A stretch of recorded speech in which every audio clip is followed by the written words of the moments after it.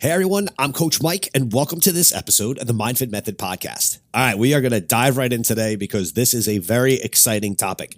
We're going to talk about kind of the last 3 years to start in the world of education, both public education, some private, some charter school education, and definitely higher education.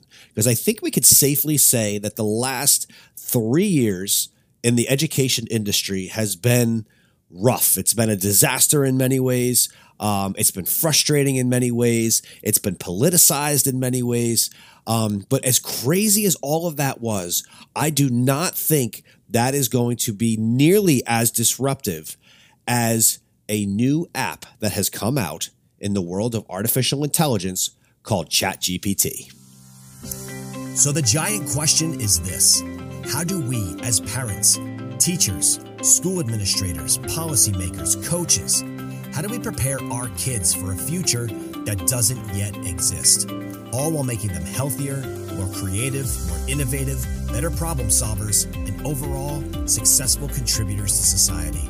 That is the question, and this podcast has the answers. My name is Coach Mike, and welcome to the MindFit Method podcast. All right, so let's just do a look back for a minute and kind of refresh some of the things that have happened over the last several years. So one of the big things, honestly, was all the way back 2020, COVID happened, right?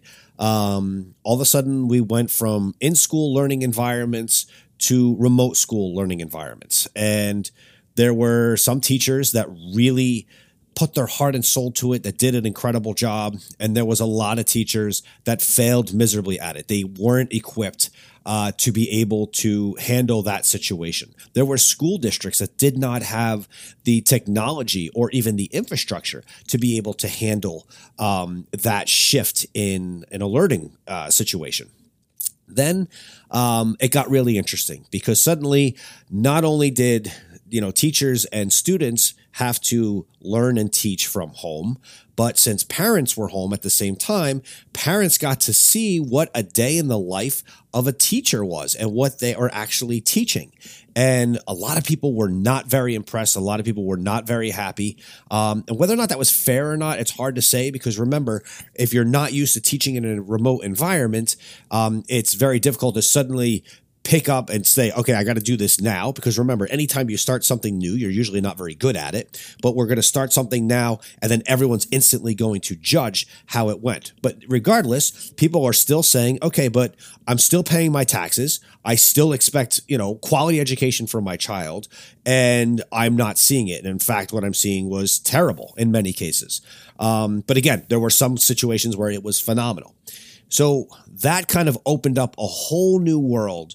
And, for the last decade, homeschooling has been growing anyway for many different reasons. Some of them were political, some of them are religious, some of them are family, some of them just believe they can do it a much better education environment for their child, and they can move their children so much faster through curriculum. And I've worked with homeschool students for several years, and I can tell you that absolutely does happen.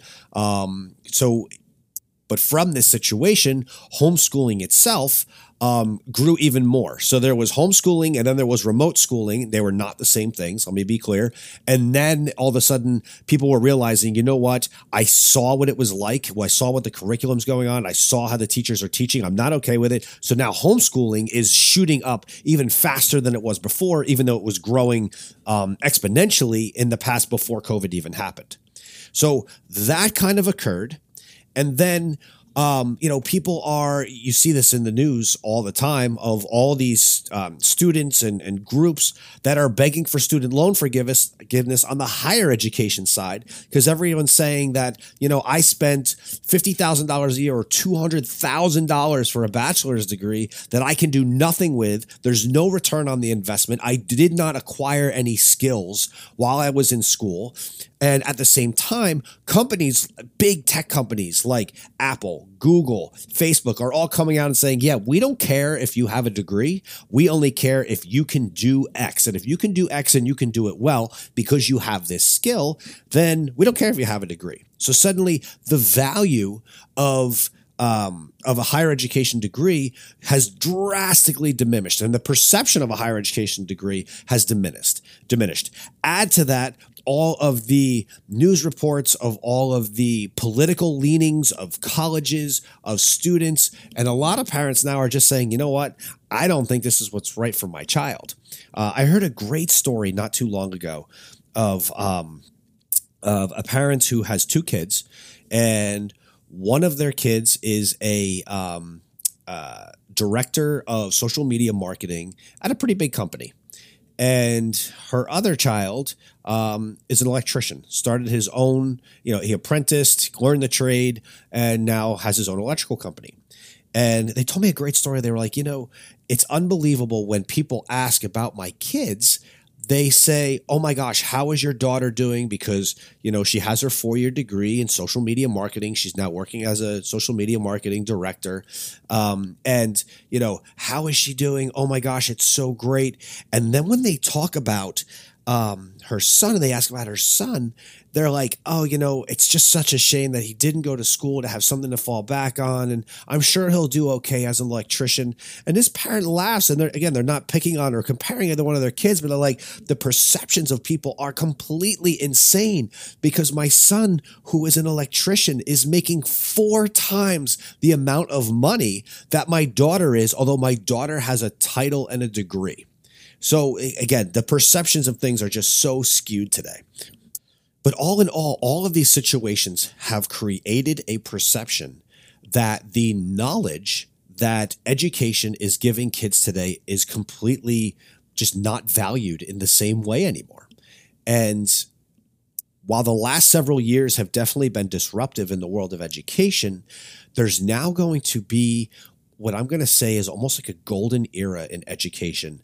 But at the same time, it's going to be the most disruptive thing that has probably ever happened in the education segment ever in history.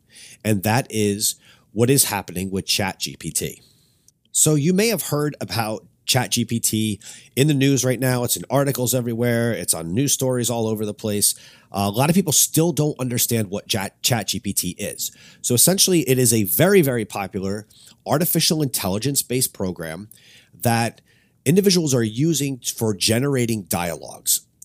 Essentially, it's a chatbot that has a language-based model that the developer, which is OpenAI, has fine-tuned for human interaction in a very conversational manner. So it's different from, first off, a lot of people don't realize this, ChatGPT is not connected to the internet. It is not a search engine. It is a language dialogue model. Essentially what that means is it's not going, if you ask it a question, it's not then jumping on Google and searching Google. That is why if you've ever used ChatGPT before, you'll notice that it does not know anything since anything after 2021. Okay, because its language model and all of the coding that has happened with it has only happened up through 2021. So it's not searching relevant news today. And you'll see right now it is limited, but there's already a lot of stories going on in the world of higher education about how they're going to manage plagiarism essentially through ChatGPT. But I'm telling you right now, they're not asking the right question, and we're going to get to that in a little bit. But essentially, ChatGPT, it's pre-trained generative chat, which makes use of actually what's called NLP, which is natural language processing. The source of its data is not the internet. It's just the internet. It's textbooks, it's websites, it's articles that it uses to model its own language for essentially responding to human interaction. Now, currently, we are in the 3rd iteration or GPT-3 model. So it is very early on what's happening. But the growth of what is going on with ChatGPT is like nothing we have ever seen in history. Let me explain what I mean. So usually when you come out with a new product, you get these test groups, you get these early adopters that start utilizing it. Even if you go back to the iPhone, Steve Jobs was looking for the early adopters to start incorporating the iPhone into their lives. ChatGPT is literally jumping over so many hurdles that new products usually face at a rate that we've never seen before. So let me give you an example.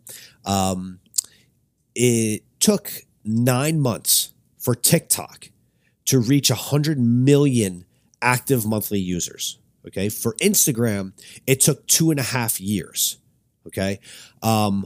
In comparison, and this is going to blow your mind, in comparison, after just being here for 60 days, 2 months, ChatGPT already has 100 million monthly users, 100 million monthly unique users. That is unbelievable, and numbers that we have never before seen in history.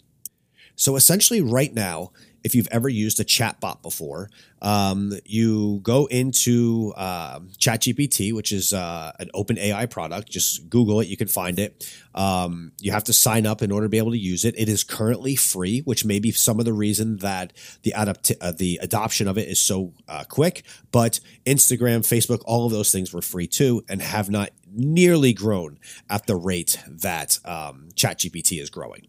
So you log on and then you'll find it just, you have a little cursor and you can ask it a question. Now, what's neat about it is that if I ask it a question and it answers my question, I can then instantly ask a follow-up question to continue the conversation, and it already knows what I'm saying. So let me give you an example.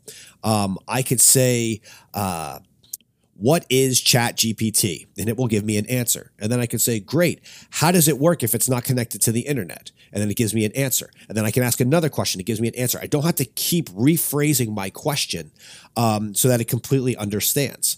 I have seen this used for many different things, and my kids and I have both played with it. The one day, my son and I wrote into the question area where you write whatever you want it to do. I wrote, please write a country song about whiskey and corn. And literally in 10, 15 seconds, it wrote an entire song about whiskey and corn. It had all the verses, it had the bridges, it had the chorus, it had the pre-chorus, it had everything. Now, it was all the lyrics. There was no music that was attached to it. But think about, that is going to change a songwriter's world. Because suddenly this artificial intelligence can do it literally in 15 seconds. And I have to say, when I read what it actually wrote, it really wasn't that bad. And it can be used for a wide variety of tasks. It can write silly poems.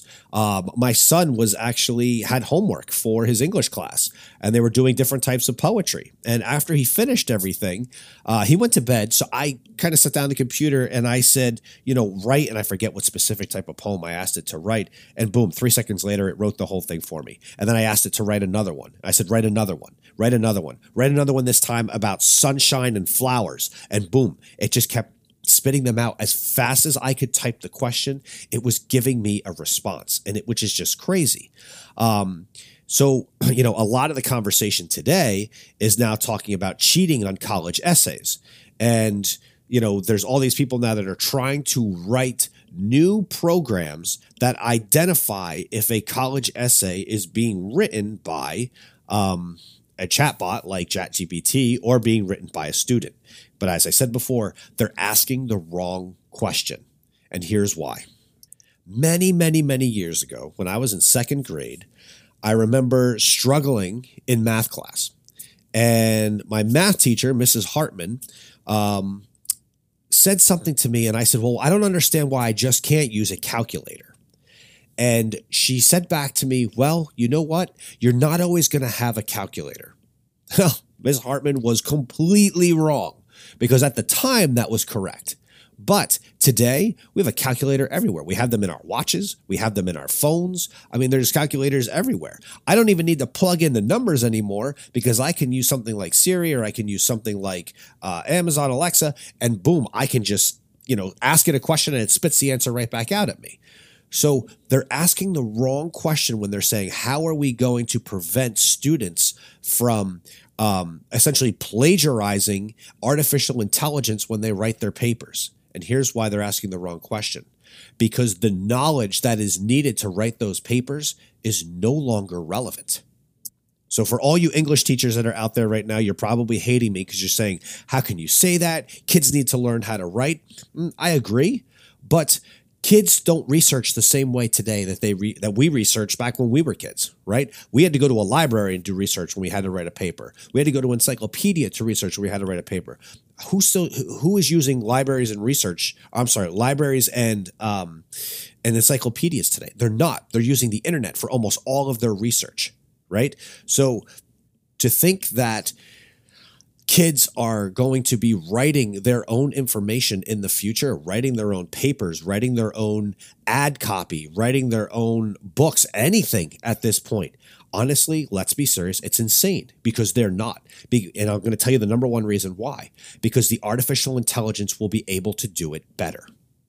So think about this in a moment about writing a commercial, right? So a company comes to an interactive artificial intelligence company and says, I want you to write me a commercial for my new product, which does this, this, this, and this. Now, it's not just that it's a language model and it will be able to write the best copy for the ad. It's also the fact that it will be able to interact with maybe the closest 30,000 products, 30,000 commercials, 30,000 ad copies that have worked in the past and be able to model it and replicate it faster than we've ever been able to do it before in a way that actually, sparks our dopamine production in our brain and has the highest likeliness of getting someone to buy the product. Scary, right? Sounds like we're plugged into the matrix. Well, we are working towards that, believe me. But right now with ChatGPT 3, we are limited on the inputs and the outputs. So essentially to communicate with artificial intelligence or with ChatGPT to be specific on this type of app, the only way that we're communicating with it right now is by typing in our question, and then it is typing a response back to us. But we already have voice-activated technology for everything. Again, Siri, Alexa, Google, all of those things. We have all that voice-activated technology. So as we further future innovations or future iterations, essentially, of ChatGPT, I would imagine that's one of the first things that's going to change. Not only is it going to expand its knowledge of what it has, but it's also going to expand its inputs and its outputs, which essentially means that you're going to be able to talk to it, and it's going to be able to talk back to you or give you the information via a different method than just typing the information back to you. But think about this. If it can write books, if it can write poems, if it can write ad copy, if it can write college essays, and it can do it better than any human can, wouldn't you say that that is probably one of the most disruptive things in the world? So essentially what the question that colleges should be asking is not how do we prevent students from plagiarizing artificial intelligence? The question is, what are we going to do now that the knowledge that we are giving students is no longer valuable? Because that is exactly where we are going, because a machine or an artificial intelligence interface can answer any question and write everything better in just a few years than any human can. So is this terrifying? Yes, of course it's terrifying because it's completely different and it's going to allow things like quantum computing. It's going to allow things like nuclear fusion because this technology is going to figure out the problems that we as humans haven't figured out. Now, you're probably thinking, okay, so what's the downside of that? Well, there's not. And I do believe there's going to be almost what you would call like a golden age. Alex Hormozi, in one of his recent podcasts, kind of talked about this. There's going to be a golden age that winds up coming from this. But with these golden ages and with, when you suddenly cure diseases that we've never been able to cure before, how does that affect economies? Because we have entire industries that are dependent upon sick people, including the healthcare industry. And I think if we think about, I remember the Jetsons growing up as a kid, right? For those of you that remember watching that cartoon, they had their robot that did like all their house cleaning and stuff like that. And I think we kind of thought that that is what we'd already have by this point, right? We'd have all these robots that did all these things for us, which sounds really great. But before you have the robot, you have to have the artificial intelligence. Well, we already have the robots. If you guys have ever watched the videos from Boston Dynamics, what their robots could do, they could do parkour, they can lift up heavy objects, they never get tired, they just need a quick recharge. Like, it's insane. They're doing backflips off of platforms. It's crazy. So we already have the robots.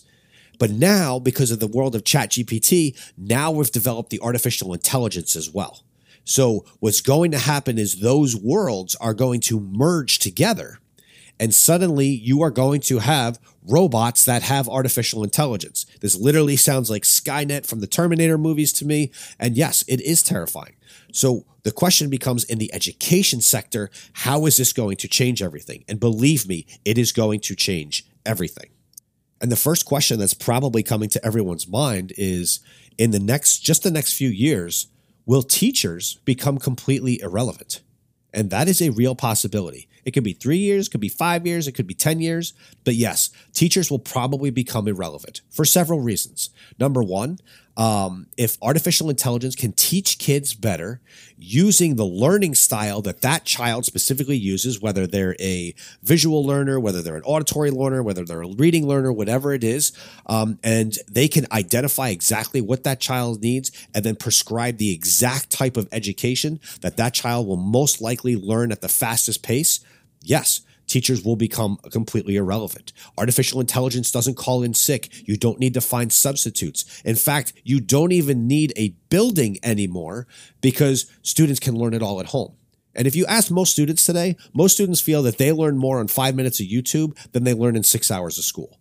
So this will be adopted by younger generations so fast because there are in many ways they already have viewed education as not really having any value to begin with. So this is going to completely change the education world in ways that we've never seen before. And that's at the young school level. College could literally become almost irrelevant outside of just a few industries because it is going to change what jobs are needed in the world because artificial intelligence is absolutely going to take people's jobs, but it's probably not going to take the ones that you think. Because again, if we go back to that, thinking about the Jetsons, they had that robot that was doing all their cooking, their cleaning, all of those things. But again, you need that interface. The first jobs that this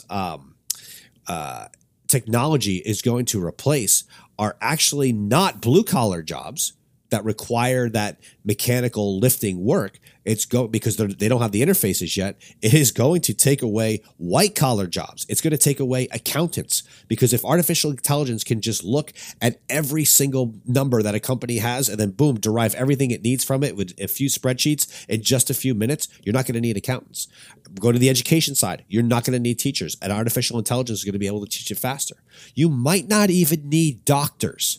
Right? Because if you think about how medicine is practiced, it's an if-then process, right? If you have this system, if you have this symptom, then you may have this. Unless you have this, like it's a checklist. Medicine uses a checklist process. Artificial intelligence can do that instantly and probably diagnose you better because it can look at the last 60,000 cases that just came in with someone with your symptoms and be able to identify in 18 seconds what exactly you have and what the best course of treatment is. If you're an author, if you're a writer, if you work in marketing and sales media, all of those jobs are going to be affected by artificial intelligence in ways we've never, ever imagined. And I'm not talking about like pie in the sky things where we're talking 20 years, 30 years from now. I'm talking probably in the next 36 months, 5 years, 10 years max. The entire world is going to be different. So kids that are in school today, I mean, we've always said that, how do you prepare kids for a future that doesn't yet exist? Well, the rate of which the future is going to come at us due to artificial intelligence is going to be faster than anything we've ever seen before. Knowledge itself is going to have a completely different value because there will be no value in memorizing knowledge when it's instantly at your fingertips. We're already at that to a point now with things like Google because I can just look up anything I need to know. I don't need a mechanic to fix my snowblower anymore because the belt breaks on my snowblower. All I literally have to do is jump on YouTube and 5 seconds later, someone posted a video of how to do this. Well, a chatbot can lead you to that video even faster and tell you exactly what to do through a vocal interface instead of the current written interface that you'd have to use now.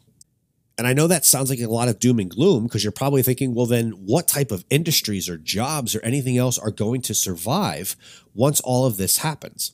And one of the things that we're going to see is that, especially initially, those that are going to be the most successful are those that know how to harness the power of artificial intelligence. So if you're an author, you may be able to write 10 times the number of books that you normally write, whether it's fiction or nonfiction, because of utilizing this artificial intelligence. Right now, if you're a teacher, you may find ways to integrate artificial intelligence into your lessons and utilize that information to be able to teach kids better. If you're a doctor, you may be able to write in what someone's symptoms are with their entire background and be able to get more information out of artificial intelligence than you can out of looking through as many medical journals as you can read in 12 hours. But now you can do it in 18 seconds. So it's going to be those that are able to harness the power of this artificial intelligence initially that are going to succeed and actually thrive in this. Where it leads after that, we have no idea. And there's truly no way to predict it. But what I can tell you is the CEO of OpenAI, who created ChatGPT, his name is Sam Altman. He is already looking at things that 10 years down the road are going to create universal basic income, because it's going to replace so many jobs. AI, in his opinion, could actually generate enough wealth in 10 years to give every adult in the United States $13,500 a year. And he just wrote an essay on this called Moore's Law for Everything. And he was actually quoted recently as saying, this is his quote, "My work at OpenAI reminds me every day about the magnitude of the socioeconomic change that is coming sooner than most people believe. Software that can think and learn will do more and more of the work that people do now." So, I mean, essentially, he knows that this technological breakthrough is going to replace millions and millions of people's jobs. And they're already looking at what a UBI or universal basic income would need to be because of all of this. That is insane. It is absolutely insane. This is actually going to possibly change the way that capitalism actually works, because so much of the work that humans have done for so long is going to be completely replaced. And I'm not talking about work that's just, from a factory standpoint, because a lot of those factory jobs have either been outsourced or they've now been replaced by robots. I'm talking about jobs that actually require thinking, creation of content. This is something that we've never, literally ever seen before. So guys, stay tuned on this. Do yourselves a favor. If you start to see these articles about ChatGPT and how it's going to change things, read them, because this is going to impact everyone in a very small amount of time, whether it's in the healthcare, the housing, the education world, starting a company. It's going to affect everything going forward. Pay attention. Don't let this one catch you, sideswipe you in that way. You're going to want to stay up to date on what's going on. And honestly, if you're a business owner or whatever your position is, I would start looking to say, how can I use ChatGPT and its current interface to be able to maximize what I do or make me more productive in my job, because it will do that. Don't be afraid of these things. You're going to have to dive in and use it, because it is not going away. Again, after just 60 days, it already has 100 million users, and this is absolutely going to change the world. Hey everyone, I hope you guys like this episode. Don't forget, as scary as all this artificial intelligence stuff is, your brain is still a supercomputer, and you can harness and even enhance what your brain can do going forward. If you haven't gotten your free copy of the MindFit Method, go to themindfitmethod.com and pick up your free book. Until next time, everybody, have a great day.